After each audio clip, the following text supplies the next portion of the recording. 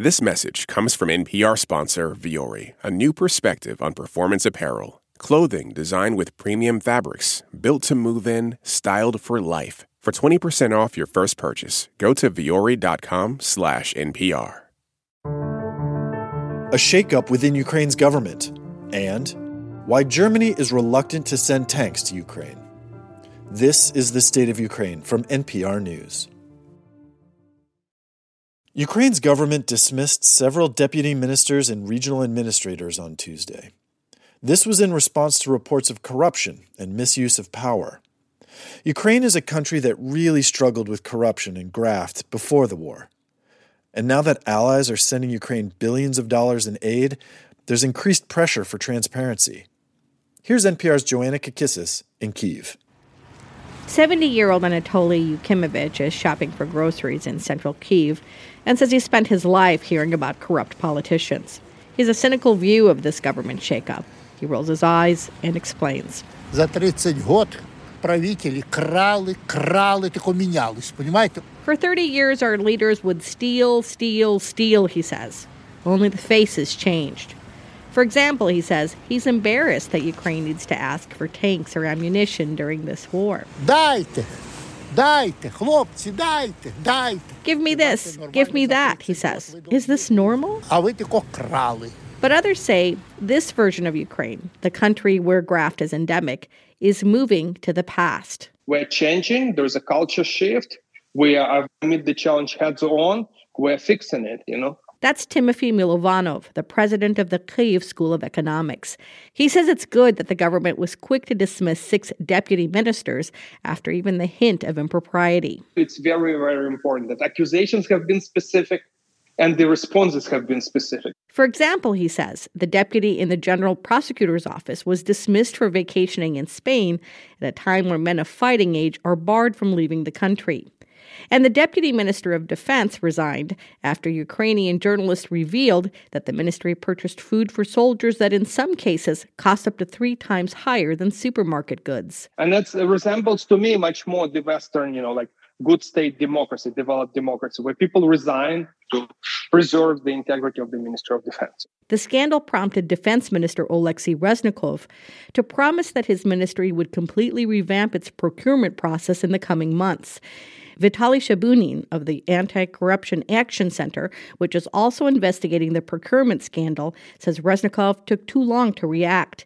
By contrast, he says, the Minister of Infrastructure fired his deputy immediately after allegations of bribery emerged. Це правильна реакція, яка говорить про готовність міністра. This is the right reaction, Shabunin says, and shows to the public that the government is ready to fight corruption. That's important to Western leaders who have donated billions in aid to Ukraine over the last year. The European Union, which Ukraine hopes to join one day, praised President Volodymyr Zelensky's government for taking corruption allegations seriously. Я хочу, щоб це було зрозуміло. Повернення до того, що було колись. In his nightly address to the public, Zelensky promised more shakeups would come this week. Back at the market, Yevgeny Martsinyuk, a young engineer, is waiting for a friend while puffing on a cigarette. It'll be decades before we know what happened behind the scenes here, he says. But I'll support the government no matter what. The Russians have their propaganda, and we have ours. Joanna Kakissis, NPR News, Kyiv. Germany is under increasing pressure to send its Leopard tanks to Ukraine and to allow other countries, like Poland, to do the same. Germany fears such a move could escalate the war. But there are also deeper cultural and historical reasons behind its hesitance. Stefan Liebisch represented the Left Party in the German parliament for 12 years, and he spoke to NPR's Leila Fadel about Germany's reluctance. So let's start with these tanks. Why is this such a difficult decision for Germany? I can give you at least 2.5 reasons. Let me start with history. Yeah. So Germany started the worst war in human history that killed 60 million people, and most of them Russians. And after Germany's defeat in 1945, the Allied forces and especially the US Americans enforced pacifism for good reasons, and it worked. So until Germany's reunification in 1990, no German soldier took part in the war. So West Germany was part of the NATO and did have armed forces. but they never sent soldiers abroad. And the same was true for East Germany, where I grew up. So it was only 2009 when the first German soldier was killed in Afghanistan. So the German society is not used to such things. Has that changed, though, now with the war in Ukraine? Because a recent poll shows this is a really divisive issue, and half of Germany's population is pro sending these tanks. Yeah, totally. Since February 24th, 2022, the beginning of Russia's illegal invasion of Ukraine, everything is upside down here. So the German chancellor gave a speech a few days later announcing a Zeitenwende, a historic turning point with an increase of spending for defense up to 100 billion euros. We have never spent so much since the end of the Cold War. And yes, the majority of people in Germany is sad and angry about Russia's actions. And they supporting the delivering of weapons. And actually, Germany delivered a lot of weapons. So Germany with UK is number 2 after the US in supporting the Ukrainian defense with tanks, with an air defense system, with bazookas. But the Leopard 2 is a different thing. Why is it different? So the Leopard 2 is one of the most modern tanks in the world. And that would cross another red line. And like the US, Germany tries to avoid to be directly involved in that war.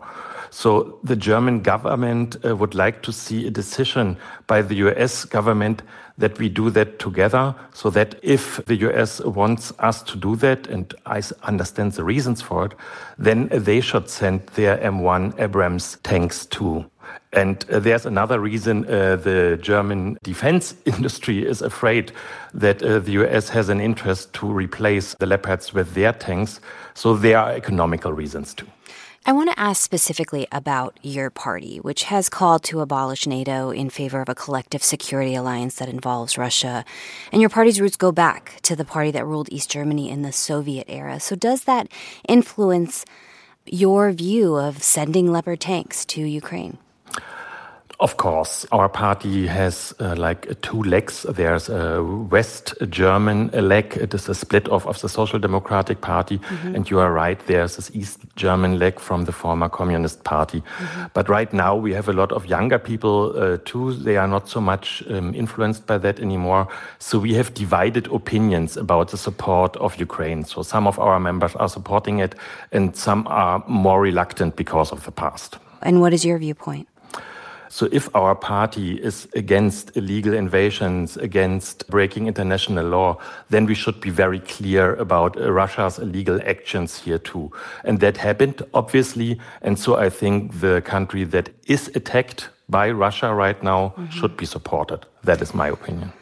Now, you grew up in East Germany, and I'd love to understand, are feelings toward Russia more complicated in that part of the country than they are in the West?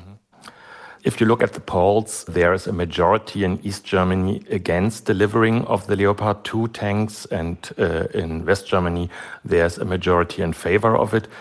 I think you have to understand that 40 years of the German Democratic Republic, these years have changed things. So all people in East Germany learned Russian in school. There were a lot of contacts with the Soviet Union and, of course, with Russian people too. So there are different and sometimes deeper connections in East Germany than in West Germany, and that may explain the higher reluctance.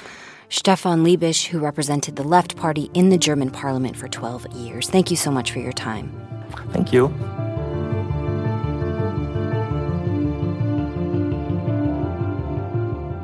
Thanks for listening to The State of Ukraine from NPR News. Please come back to this feed for more on the war and its impacts around the world.